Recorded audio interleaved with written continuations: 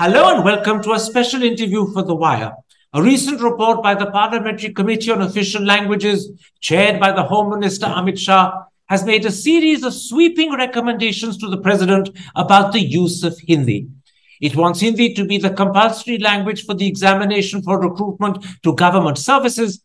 It wants Hindi to be the medium of instruction in all centrally funded institutions of higher learning in Hindi-speaking states. And it wants it to be constitutionally obligatory for state governments to propagate Hindi. And all of that raises one critical question. Will this be acceptable to South India, where Hindi is infrequently spoken, but is frequently not popular? Joining me to discuss this subject is the Finance Minister of Tamil Nadu, Palanivel Thiagarajan. Mr. Thiagarajan, the recent report of the Parliamentary Committee on Official Languages, which has been now presented to the President, recommends that Hindi should replace English as the language of examinations for recruitment to the government. It should be the only medium of instruction in Kendra Vidyalayas, IITs, IIMs, and central universities in Hindi-speaking states. And it should be constitutionally binding on state governments to propagate Hindi. How do you respond to these recommendations? Well, I think the answer really to your first question is that it should be comprehensively unacceptable to most non-Hindi states. And I don't have to say this theoretically because my Chief Minister brought a resolution in the Assembly, Tamil Nadu Assembly, about 10 days ago. And that resolution was unanimously passed with the condemnation against the kind of activity that was, the kind of actions that were recommended in this committee report.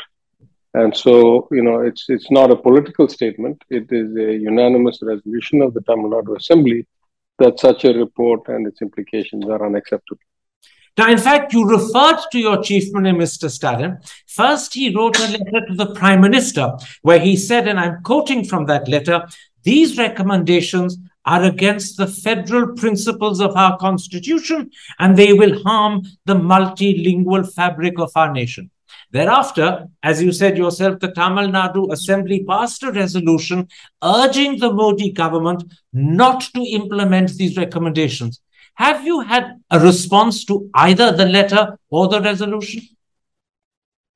Not to my knowledge. I must say that I'm currently traveling overseas. And so it's possible that something has happened in the last 2-3 days that I'm unaware of. But to my knowledge, we have not had any formal response. Let me add for the sake of the audience that if there has been a response, it hasn't been made available to the media. And I would imagine that if there was a response, the media would have been told. And therefore, the fact that there's nothing in the media suggests there's no response to either the letter or the Tamil Nadu Assembly's resolution. Let me go one step further with you, Minister. The former Secretary General of the Lok Sabha, PDT Achari, writing in the Hindu, says that according to the Official Languages Act of 1963, under which this parliamentary committee was constituted, its remit is only to review the progress made in the use of Hindi for official purposes and to report specifically on that issue to the President. He says the committee is not mandated to recommend the medium of instruction in universities or professional institutions. In other words, by making these recommendations to the President, the committee has exceeded its remit. Do you agree with that? 100%. It has far exceeded its constitutional boundaries. It has recommended things that it was never in the realm of its kind of purview. And I would almost see it as a statement of aggression against non-Hindi states and non-Hindi speaking people. In its kind of draconian recommendations, and that's the right word, draconian recommendations, which will profoundly transform society and make it significantly less equal and significantly more of a Hindi-centric kind of ecosystem, particularly in government services, which will put everybody else at a huge disadvantage. I want to pick up on that phrase you use. You see these recommendations as a statement of aggression against non-Hindi speaking states. That's strong language, but that's what you see it as. Yeah, I don't see there's any other interpretation. If you start creating a special status for Hindi, often replacing English or eliminating English as an option, what is it other than a statement of aggression against states where Hindi is not the natural language, is not the mother tongue?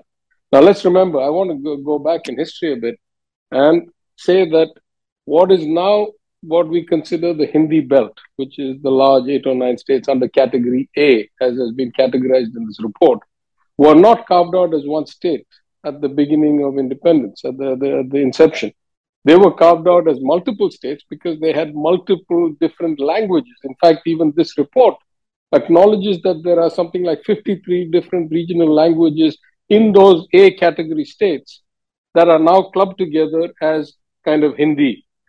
So there is a long history that when you impose Hindi as the de facto kind of way of getting your work done with the government or having the government function be accessible, it is a sure path to the elimination, eradication, or significant reduction of existing regional languages and their ability to thrive and continue.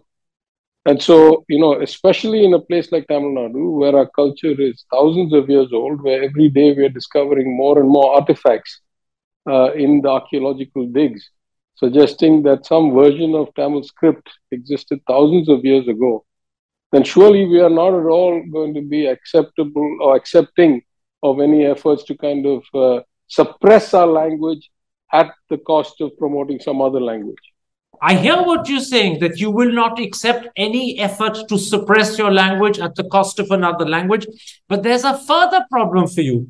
In that article by PDT Achari, he points out that these recommendations have a mandatory character. He says the government is required to act upon them.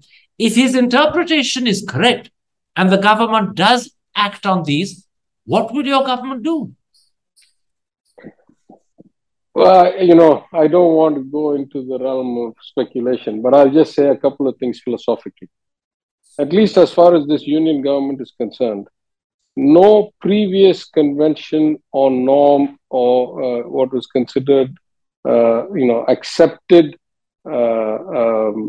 standard protocol has ever applied.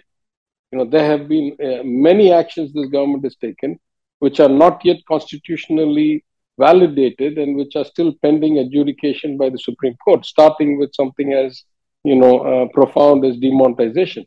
We have not even had real progress. Only recently hearings have started whether that was constitutional or not.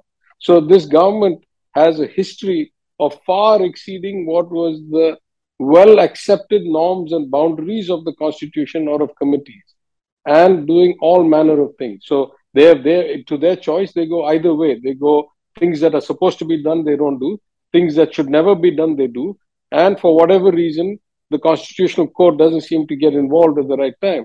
So the fact that it's mandatory is of the same cloth where this committee has far exceeded its remit, right? So, at some level, it's hard for me to put these two in the same kind of balance, right? If already what the committee has recommended is beyond its constitutional remit profoundly, why should we now say that because it's mandatory, it should be applied mandatorily? Right? You break the Constitution when it suits you, and then you enforce the Constitution when it suits you. This is not an acceptable way of interpreting the Constitution, in my opinion. I will only say philosophically, it's not a question of acceptance by one man or one government or one ministry. I've mentioned this before, I'll say it again. Whenever these kinds of, dictatorial, authoritarian insertions of a particular way of kind of functioning have been attempted in the past, particularly on the basis of language, they have led to very, very, very bad outcomes. This is not the first time. At least as far as Tamil Nadu is concerned, we can remember the attempts to kind of thrust Hindi down our throats as a compulsory way of official and learning and all that, once in the 30s, once in the 60s.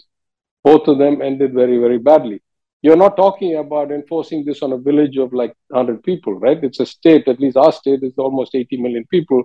There are many, many hundreds of millions of people in states where Hindi is not the national language. I don't see how this thing is going to be acceptable to any of them. You're saying in no uncertain terms, and I'm quoting you, that if these recommendations are implemented, there will be a very, very, very bad outcome in Tamil Nadu. In other words, this will not be acceptable to the people of the state, and there could be violence of the sort on language issues that we saw in the 60s. We could go back to that again. Yeah, I don't want to predict and I don't want to be a scaremonger. I'm just telling you that intelligent people learn from history. And we have to have some basis on which we form expectations and assess risk and assess outcomes. I'm saying when less than these attempts, when attempts that were less severe than these recommendations have been attempted to be implemented, they have led in the past to very, very bad outcomes. I'm saying, self-immolations, martyrs, firings, all kinds of problems. I'm not predicting, I'm not scaremongering. I'm just saying that's what the true history is. That's undeniable, undebatable. What will happen this time? Who knows? Time will tell.